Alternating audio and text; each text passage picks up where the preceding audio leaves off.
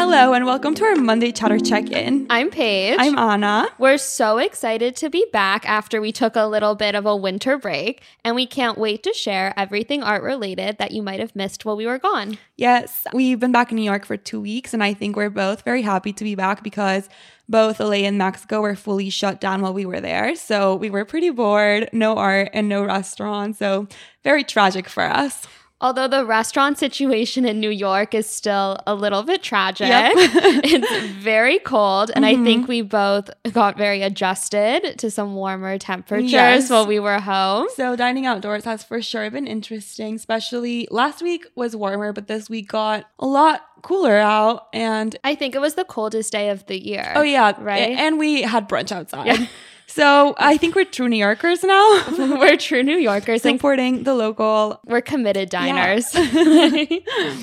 Anyways, we're so excited to share with you what we did this week, art related. Yeah, so as we often mention, we're both on the Young Collectors Council at the Guggenheim. So this weekend, we were able to attend one of their first in-person events that they've organized since last March, which was so exciting because these Zoom sessions were really nice at first, and now I think people are excited. They were for sure getting old, especially after all of the art fairs. Like, I remember we did one in April that was super exciting and super cool.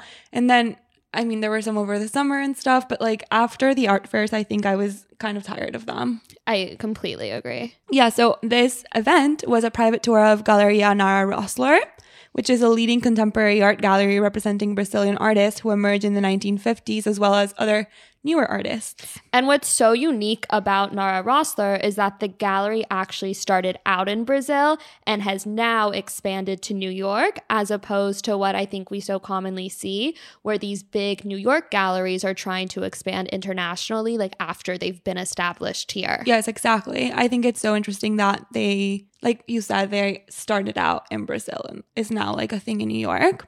But our visit was also very special because the gallery came to New York in 2015, but it was on the Upper East Side and it just moved to its new space in Chelsea. And their current show titled Crosscuts actually changes every week so that the gallery can highlight a variety of artists that they work with. I also love this idea because it really encourages people to come back more often. I think so often a show is up for honestly too long. But we saw the second chapter of the show, which highlights two artists, the first being Paul Ramirez Jones and the second Berna Reale. And what was the most incredible thing about our visit is that we actually got to meet Paul Ramirez Jones, who was there and explained his works to us. Yeah, it was so exciting. I didn't realize we were going to get to meet him. Like, I just thought it was going to be a private viewing. But then when he just like was there, my mind was blown. I think we were so excited to sign up for an in-person event that we didn't even read the email. Yeah. We were like, oh yeah, we'll be there. But then it just turned out to be so great because the artist was there. Such a great surprise. So the works we saw were part of a series titled Ventriloquist. It's a set of busts made of cork, and they're meant to look like busts that you would typically see in a museum and made out of a material such as marble or bronze. What's really cool is that half the bust's face are basically cut out. So like a part of their head has been like flattened and it's missing. So it creates this flat surface, and the work is actually interactive, and people are encouraged to pin things onto the works. It was so funny. There's like a little shelf that has little pieces of paper with pencils and hand sanitizers. You can write down whatever you want and just pin it. And some of the phrases were so funny to look at, and people would just write little like love notes, or one of them was like New York or nowhere, which is like the typical thing right now. It's like very in. And then someone even pinned a Metro card, which I thought was funny. Very New York. Yeah. And what Ramirez Jones explained to us is that he tries to convey through these works that most monuments are made of permanent materials, and that makes them feel out of reach. But what Ramirez Jones explained to us is that his works try to convey that most monuments are made of permanent materials and are often out of reach. In this way, they inscribe the public space permanently. But through Ventriloquist, he welcomes the viewer's inscription and proposes that the public voice does not have to be permanent and singular, but it can instead reflect the fragility and permanence and plurality of our voices. The artist went into further detail about how certain symbols are able to indicate to a gallery or museum viewer that the pen and paper is for them. Because if you imagine walking into any museum or gallery, typically the artist is not standing there, or even the attendant is not interacting with you to tell you to pick up this pen and paper on the side and pin it on. And it really goes against everything you believe you're supposed to do at a museum. It reminded me a lot of when I was younger and I would go to the Museum of Contemporary Art with like my family in LA. And at the time, I thought it was so funny that these contemporary works of art could be a glass box on a pedestal and like that was considered art. Right.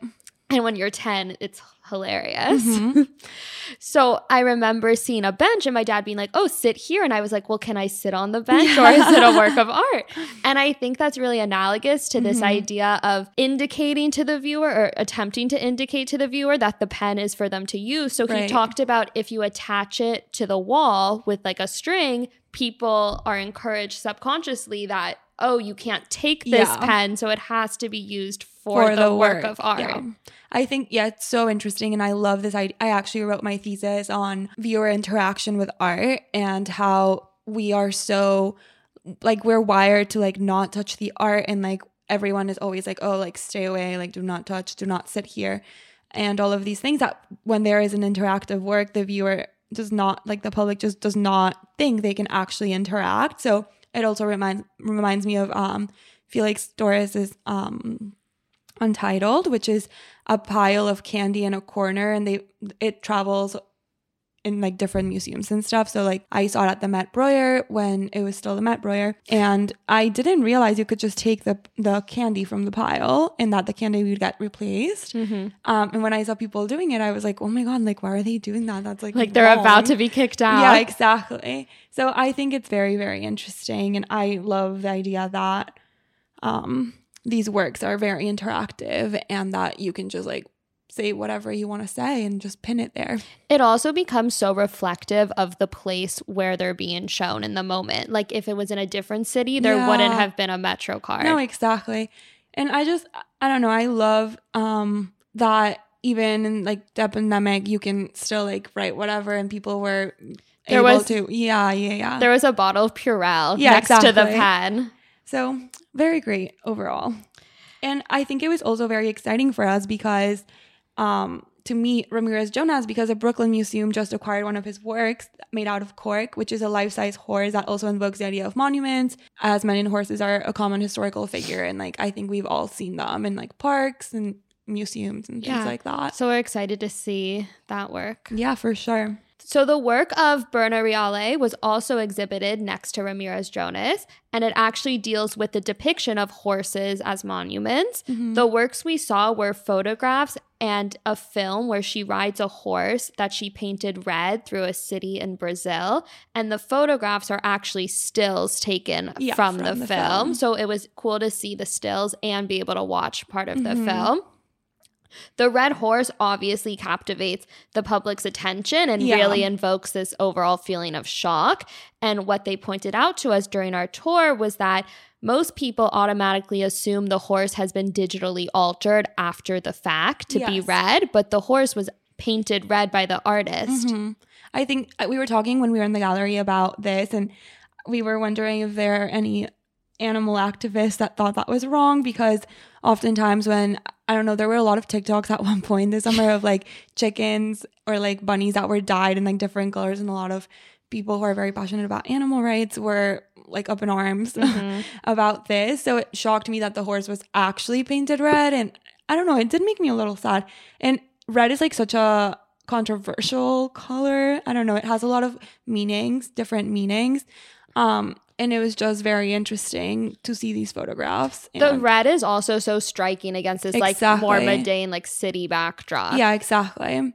So yeah, it was a very interesting work. If I'm being honest, I did not like it as much as Ramirez Jonas's, but maybe I loved Ramirez Jonas's because we got to meet him. Exactly. So, but yeah, it was very cool. So this was the Cruscott's show, but the back room of the gallery is also being used right now, and they're showing a few works by other artists that the gallery represents. And I think my favorite one was one by Abraham Palatnik. Palatnik, yes.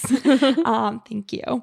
He sadly passed away of COVID complications this past year, but his work in Brazil is very popular, and it reminded me of Frank Stella works. It's basically very abstract, and it used a lot of different colors and lines. And I think, I mean, we talked about it while we were there, but I think you also really liked it, right? Yeah, I loved the work. It's actually 2 canvases with 2 separate paintings that have then been cut and stitched together. So it creates this almost feeling of movement. Right. It looked like waves, but they were orange and like brown orange tones. Yes. So it was very, very vibrant, but at the same time muted, and I just loved it. It was very beautiful. And it really, this artist, we learned, is very popular right now in Brazil. So it really speaks to the mission of the gallery to bring these artists into the US. Right. And because he passed away, the gallery is now representing his state, and they're hoping to bring a lot of his works to the US so that people here can like get to know his work better. Yeah, and it was definitely a standout, I think, for both of us. Yeah, we loved it. And I think that's pretty much it regarding the YCC tour. I'm so glad we were able to do this in-person event again, even though it was much smaller than the ones we did before. But I think we both had a lot of fun, and we're so grateful we just got to meet an artist this past Saturday.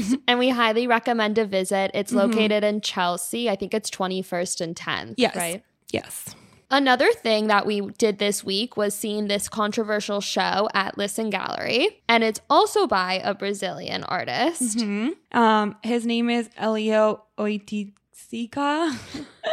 I'm really bad with these names. I'm sorry. It's okay. You're better at it than I am. But the show is titled Tropicalia, and it features 2 live parrots, and it is very trippy because they basically created a jungle in the middle of the gallery. So the palm trees, sand, and like rocks, obviously the parrots, really contrast with the LED lights and the high ceilings and white walls of the gallery, and also with the cold weather. But I thought the show was incredible, and I understand why people were upset that there were live parrots in there. And parrots like get stressed, like their birds get stressed really easily, so I feel bad that they had to be there. But it was a very interesting show. I think it might be one of the most unique shows I've ever visited at a gallery in New York. Besides the tropical feeling of the show, which feels so out of place in the middle of winter here, these parrots were huge. Yes. And they're just sitting in a cage in the middle of the gallery. Yeah. I feel bad for the girls at the front desk. Yeah, and it was funny. One of the girls we actually went to college with, and we didn't know she was working there. So it was fun. It was a good experience. And that show actually closed this weekend, but I'm so excited to see what they will have up next, because I think it'll be hard to beat. Definitely. Yeah. So I think that's it for today. But before we go, we have to give our restaurant highlight. So this week, we're giving it to Don Angie, which is located in the West Village. Such a great experience last week. I got the lasagna, obviously, because that's what they're famous for. But I think it's a good place to dine outdoors right now because they have heated cabins, not just sidewalk seating. Yes. Although we didn't eat in a heated cabin, but it was warm out that day. Warmish. Warmer than today. We got lucky, but definitely if you can reserve one of the heated cabins, I think it's a great outdoor dining for sure location. Neither of us had been before. No, so it was a first timer, and we loved it. Yeah. All right. We're so excited to share the week's news with you on Thursday, so tune in for that. And don't forget to follow us on Instagram at Curated Chatter for some exciting content. Perfect. Bye. Bye.